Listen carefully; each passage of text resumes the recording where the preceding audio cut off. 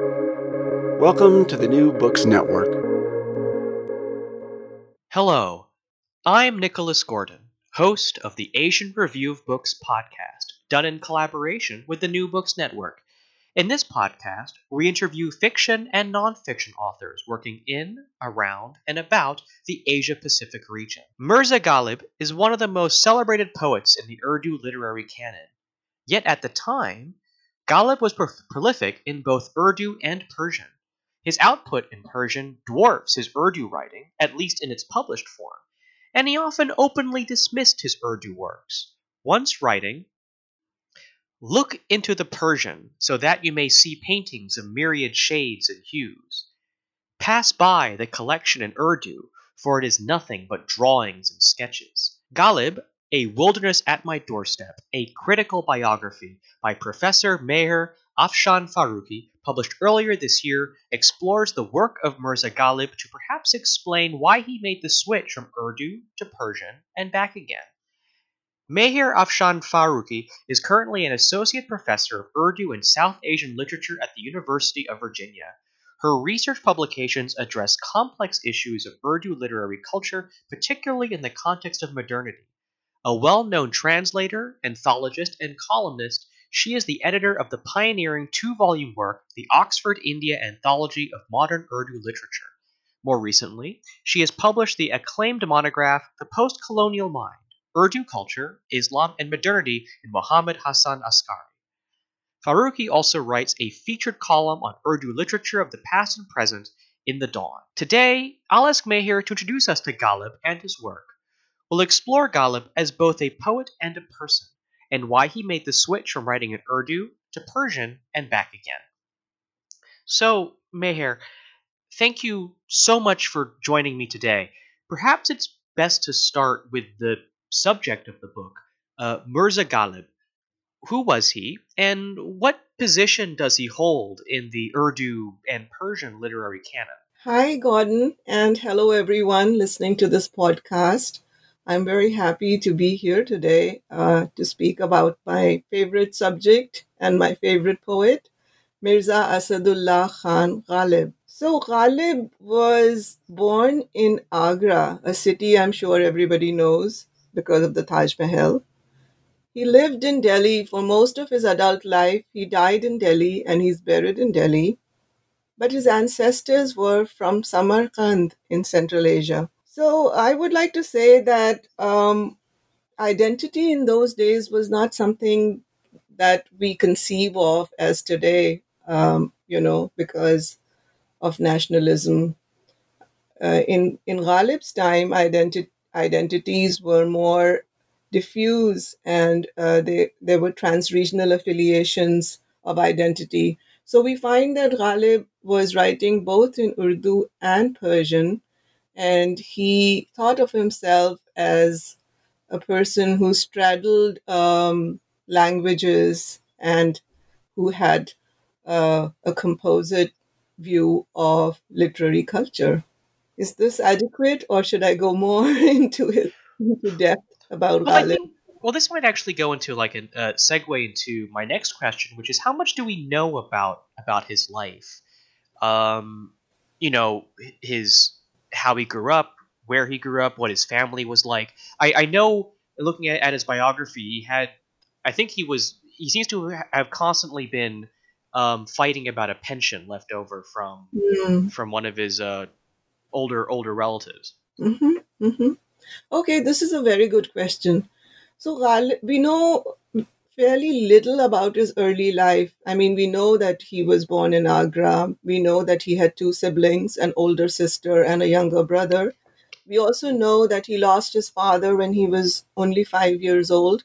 His father was working for the Raja of Alwar, and he died in one of the encounters fighting. So most of Ghalib's ancestors were associated with the military. They offered military services to rulers. Ghalib's maternal grandparents were in Agra, and that is where he grew up after his father, even before that. So his maternal grandfather was a commander of forces, and he was very well known in Agra. So Ghalib's childhood was spent in pretty much very comfortable circumstances. And after the death of his father, he went under the formal guardianship of his uncle, who was again a very important officer. In fact, his uncle was associated with Lord Lake, who was the governor of the United Provinces at that time. And Ghalib's uncle died suddenly when Ghalib was only 9 years old. He fell from his elephant and he sustained injuries. So poor Ghalib had this early setback when he lost his father and his uncle. But he was married, as was the custom, at the age of 13 into again a very important family related to him through his uncle's connections. And after his marriage, a few years after he got married, he moved to Delhi because by then he had started writing poetry. I believe he started writing poetry by the age of 10. And so by the age of 15 or so, he already had composed enough to make him an important poet. And it was important for him also to move to Delhi because that was the happenings place compared to Agra. Now, we know much more about Ghalib's life from the middle period onwards. Let's say from 1826 onwards, which makes him about 28 or 29 years old, and that's when he made this journey to Calcutta. Maybe going back a little bit, when his uncle died, he left behind a sizable amount of property which had to be divided amongst his heirs, and Ghalib and his brother were among them. So there was a settlement of a stipend that was made, but that wasn't very satisfactory because the share that Ghalib and his brother got was not representative of the position of the relationship that they were the next of kin almost. Um, Anyways, so Ghalib went to Calcutta to get his pension increased or revised. And it was a very long journey that he undertook, almost 3,000 kilometers. So during the journey, he wrote a lot, both poetry and letters. He wrote a lot of letters to friends back home throughout the journey and once he was in Calcutta. But these letters were written in Persian. Although they have been translated recently, but for a long time, because Persian learning wasn't as popular as it used to be in Ghalib's times, people did not read those letters as carefully as they should have. Nonetheless, now they are available in Urdu. But then there is a whole bunch of letters that he wrote in Urdu in late in life, and those letters actually run into 4 volumes.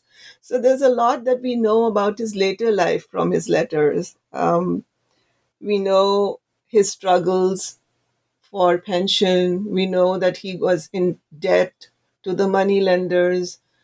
We know that he lost every single child that was born to them, 7 children. None survived beyond the age of 2 years. We know that he had rivalries with his peers for important positions. So we know a whole lot about his life from the middle period onwards.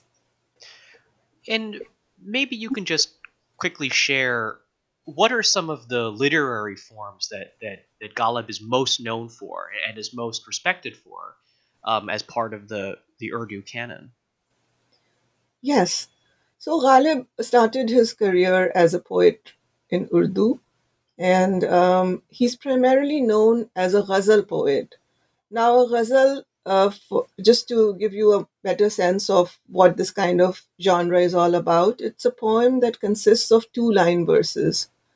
And every 2-line verse is complete in the sense that the thought is complete, the idea is complete. And the verses are linked together by an elaborate system of meter, end rhyme, and rhyming word. So you see, it's a very complicated form of poetry to write because your thought has to be complete in 2 lines, and plus you have to adhere to the end rhyme and also the rhyming word. And Ghalib excelled in the ghazal, but he also wrote other forms of poetry. He was very good at writing masnavis, and masnavi means a long narrative poem. It is usually has a subject, and it can run into several hundred verses, and you can change the tone and rhythm of the poem in the different sections. It's a very important classical genre.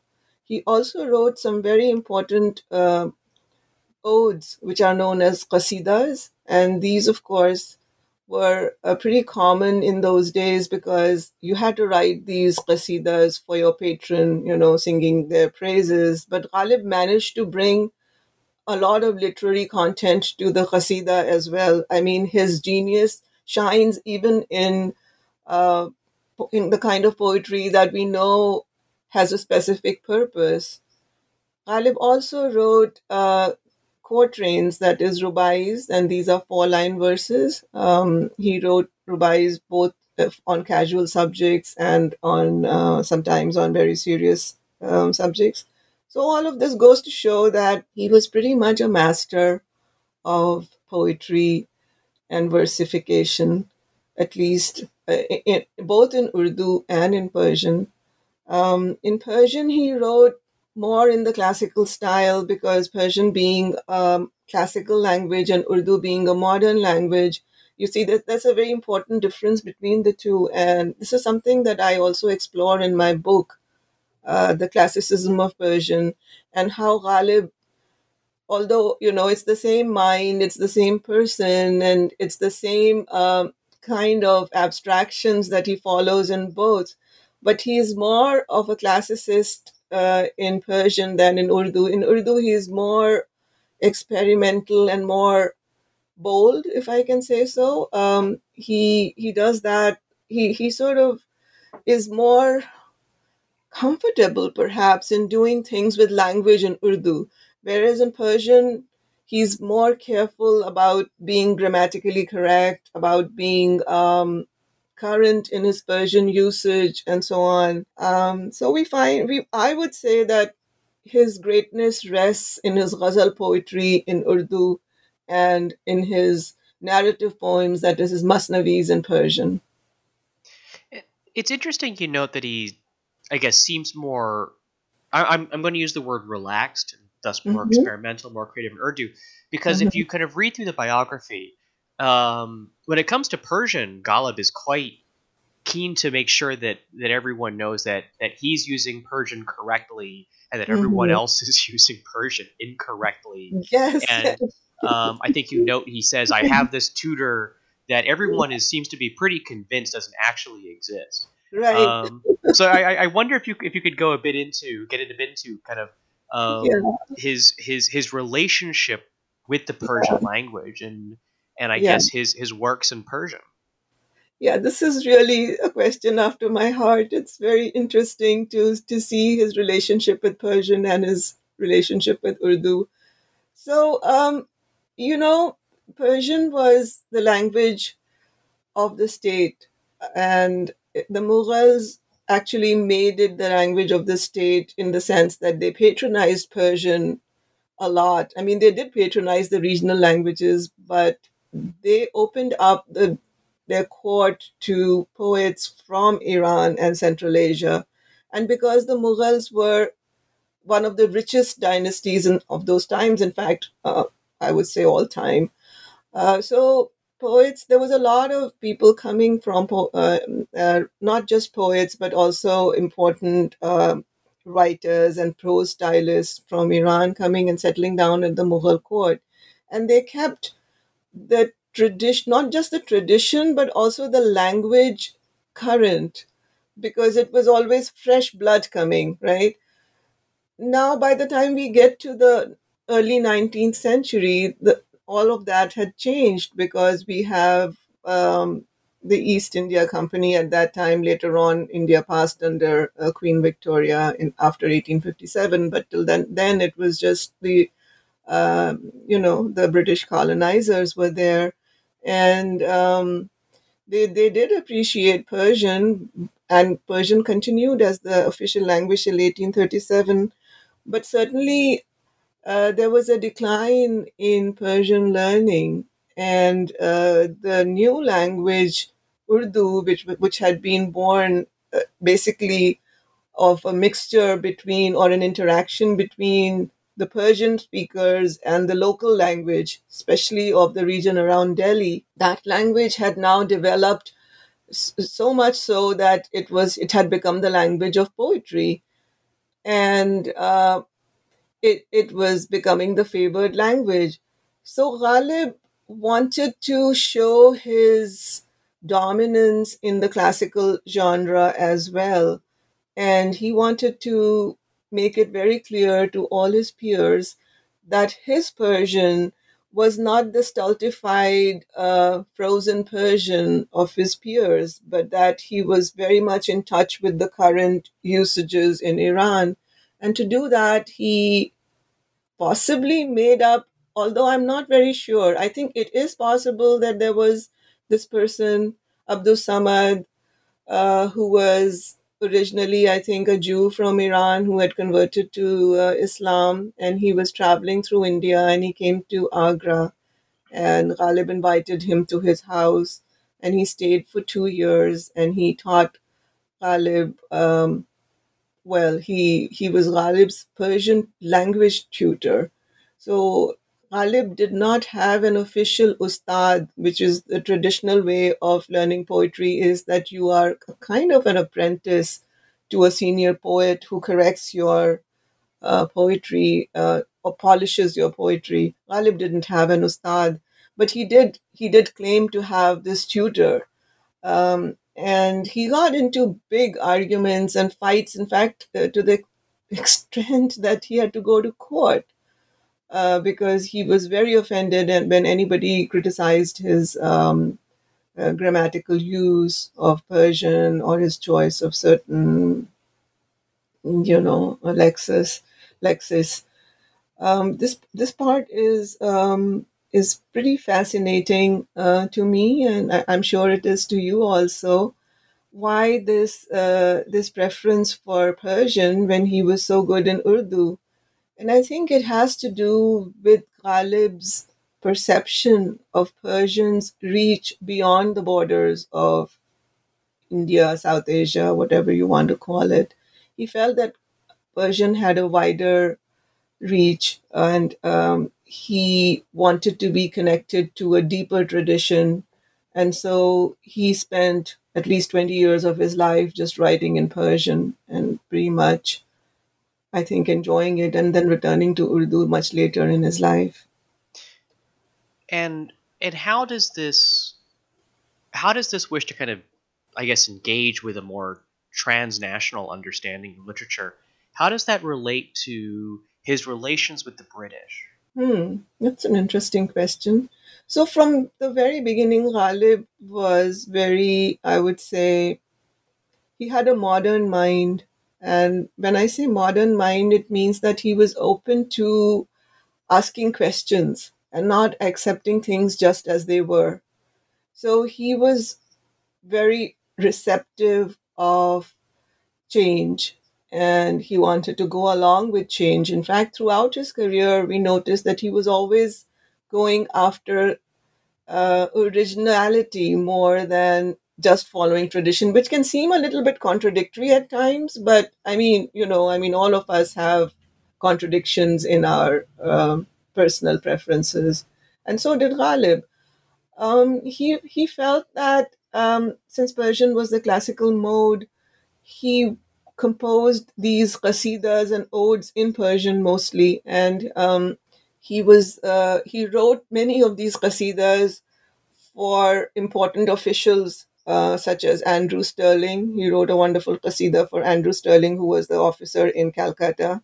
He even wrote a qasida for Queen Victoria, which was sent. It was bound in leather and gold, and Queen Victoria accepted it and actually wrote a letter of acknowledgement but she didn't follow up by giving him a stipend.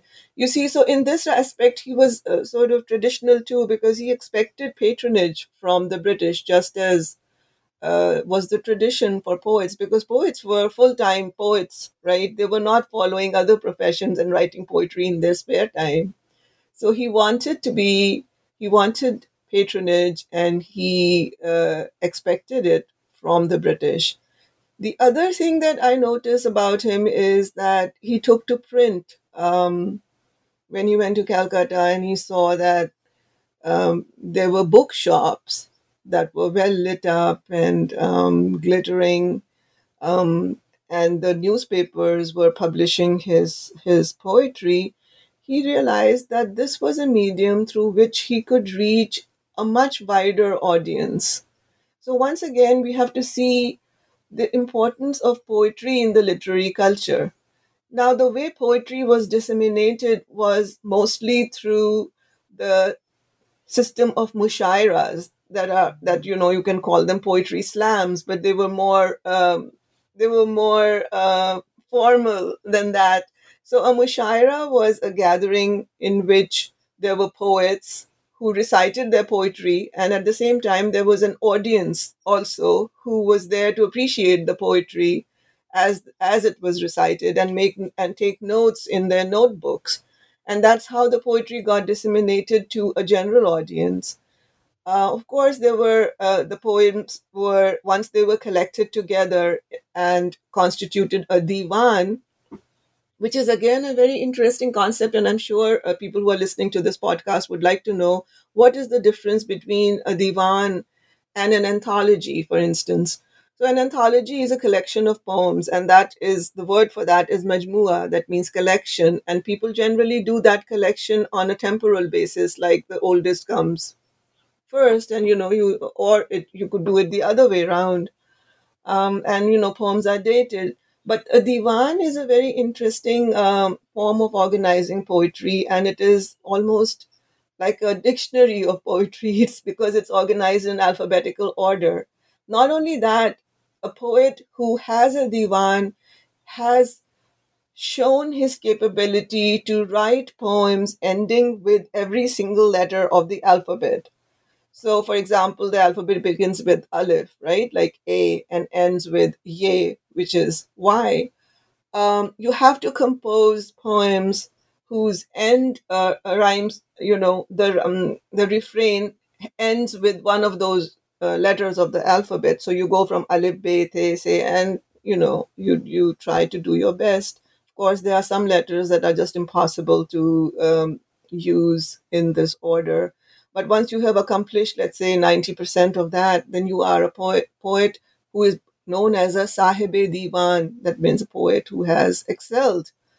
So Ghalib was a Sahibe Diwan in this regard, and he took pride in this accomplishment. But he realized that these divans had a limited circulation. They were meant for consumption only by the elite.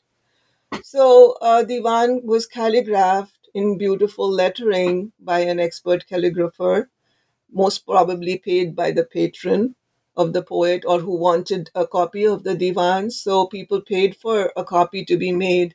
But at the most, I would think, how many copies possibly could be made of one Divan? Maybe 20, maybe if the poet was extremely popular, maybe 30. But once you were available in print, for example, the first Divan of Ghalib that was printed was in 1841. And I am just guessing, because we don't know what was the print run, but I'm guessing it was around 200 and 250. So, and then in Ghalib's lifetime, his Urdu Divan went into 5 print editions, and each one bigger than the previous one.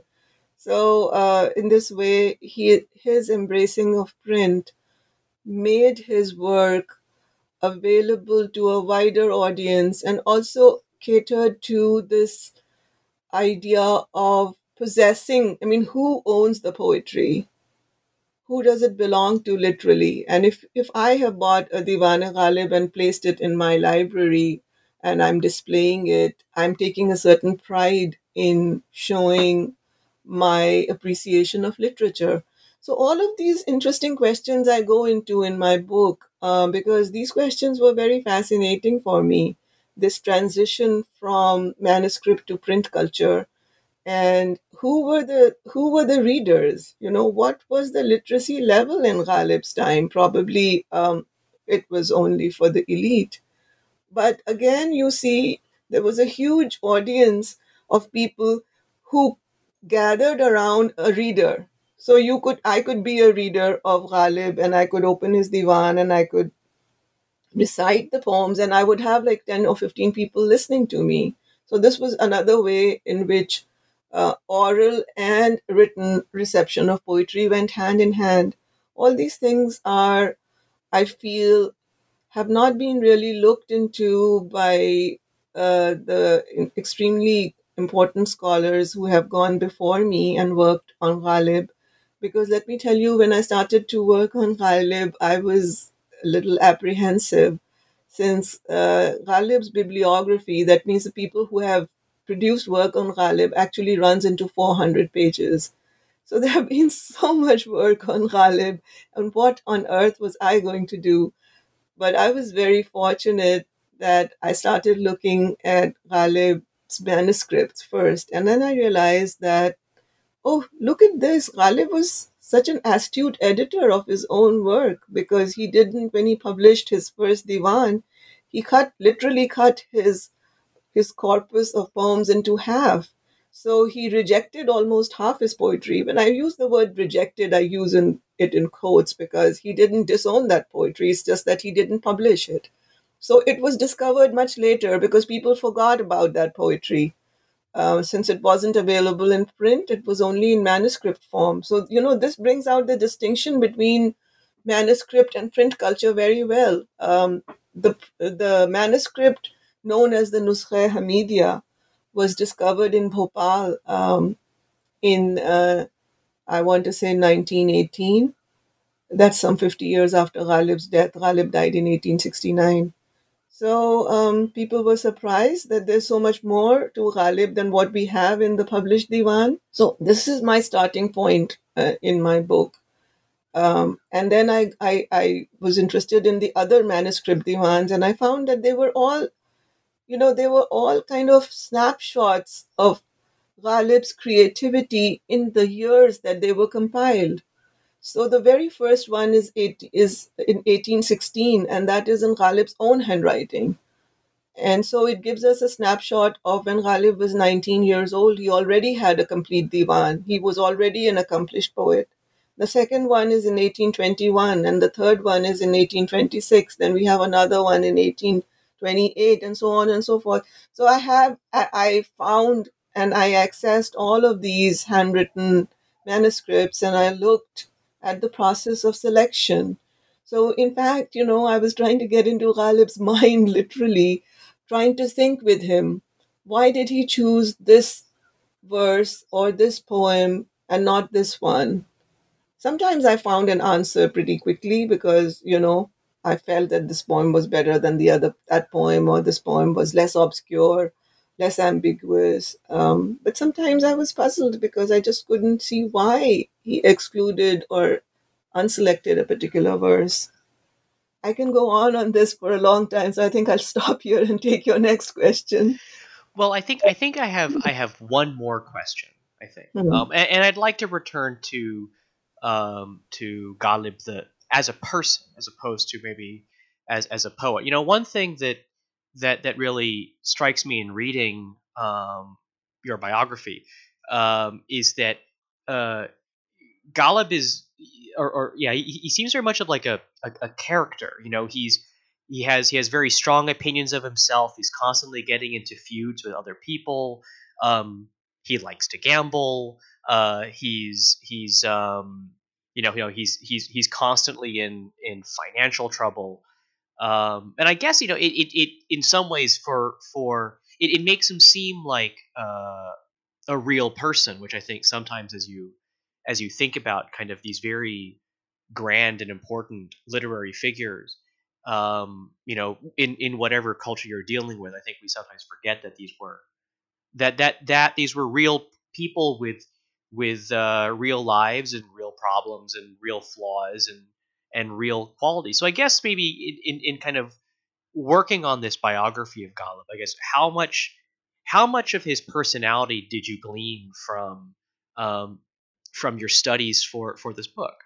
Hmm. Yeah, I learned a lot about Ghalib.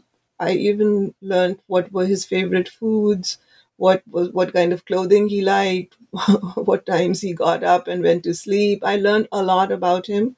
But two of the things that I would like to share with you are that A, he was very confident of his genius, but at the same time, he was very sensitive to criticism. Since his poetry was different in the sense that he tended to sort of enjoy abstractions, and he was, as I said earlier, he had a very modern mind, so he liked to ask questions and or put question marks in front of accepted values. So this was one thing that he did. Secondly, he was very witty. He was a great conversationalist, and he was a very warm and affectionate person in his real life because he had so many friends also who supported him. So while he was very feisty, at the same time he had a lot of friends, and he was very fond of his younger brother. His younger brother's name was Mirza Yusuf, who was 4 years younger than him. And when Ghalib was traveling to Calcutta, a little bit before that, Ghalib's younger brother, he became schizophrenic. He lost his sanity. So he had to be confined in his house, in the house that he lived. I mean, Mirza Yusuf lived not very far from Ghalib, and he was killed during the 1857, the first rebellion by the British soldiers, because I think, when they were doing house to house searches, Mirza Yusuf came out without, he was, he wasn't in his senses. Anyways, so Ghalib was a good friend to friends, but above all, his genius was exceptional. He could write poems on demand. He could, when he became the tutor to Bahadur Shah Zafar, there's lots of uh, very interesting back and forth between him and the Mughal emperor when he's walking with Bahadur Shah Zafar in the royal gardens and he's looking at the mangoes and he says, "Oh, I like mangoes," and the emperor immediately sends him a basket full of mangoes. And he responds in poems to the gifts that he receives. Overall, I would say he is arrogant because I guess that was an accepted characteristic of an important poet. You wanted to stand out from a crowd of your fellow poets. And one way of doing it was to say repeatedly that you are your poetry. Why are you writing poetry? You're writing poetry so that it transcends time, so that your name lasts much, much after you are gone. And that is the kind of fame that he achieved. He has achieved everlasting fame in Urdu. And despite the fact that his Urdu verse is not a whole lot, it's just a small, slim volume, the Diwan-e Ghalib, because he was so particular in editing it. But now we do have the poems that he did not include. So we do have a comprehensive volume of his poetry. But to be honest, nobody reads the verses that he did not include. A few of them have become famous, but by and large, it is that slim volume that we know as Diwan-e Ghalib that has stood the test of time. And Ghalib is quoted, I think he's the most quoted poet. People quote him right or wrong, but his poetry has this amazing, amazing quality of touching on subtle issues and subtle, I, I would say, recesses of the mind, relationships that, those things are timeless. So, with that, thank you for listening to our interview with Meher Afshan Faruqi, author of Ghalib, A Wilderness at My Doorstep, a critical biography. One actual last question. Meher, what's next for you, and where can people find your work? Oh, this is a good question for me. So when I was working on Ghalib, I began by looking at the poetry that he had rejected. And then I began to ask all these questions. So it so happened that I moved on from focusing on the rejected verses to the question of his bilingualism and the fact that he wrote more in Persian than he did in Urdu. And as you pointed out in my introduction, that's one of the things that fascinated me more. So after I finished this book, I'm back to my rejected verses thing. And so my second book, which is actually in the works and will be out next year, is called Ghalib, A Burnt Treasure. And that focuses totally on the verses that he didn't include. And I make the argument. So I have selected about 40 poems from his 200 odd poems that he rejected, because the way he did this was that he didn't. Sometimes he, of course, he rejected the entire poem, but very often what he did was that he plucked a few verses and he left the others. So then I have to, I've made this argument as to why he chose this and not that from a particular poem. And then I've also studied the ordering of verses in the Ghazal. So my next book is going to be on this. And then I have another book that I'm actually editing, which is called Best Stories from Urdu. And that's just a fun project that I'm doing. My publishers are Penguin Random House. They did a very good job with my Ghalib book, and I'm very happy with them. So most probably you will see my other books coming out from Penguin Random House. Well, I look forward to hearing more about them. You can follow me, Nicholas Gordon, on Twitter at NickRIGordon. That's NickRigordon. You can go to AsianReviewOfBooks.com to find other reviews, essays, interviews, and excerpts. Follow on Facebook or on Twitter at Book Reviews Asia. That's reviews plural. And you can find countless other author interviews at the New Books Network at newbooksnetwork.com. You subscribing to listening to the Asian Review Books podcast, now found on all your favorite podcast apps, Apple Podcasts, Spotify, and Stitcher. Rate us, recommend us, share us with your friends if you want to continue to support us interviewing those writing in, around, and about Asia. Next week, join us for an interview with M.A. Burrell, author of We Served the People, My Mother's Stories. But before then, thank you so much, Meher, for joining me today. Thank you, Nick. And if I may add, I'm also on Twitter at Faruqi Meher.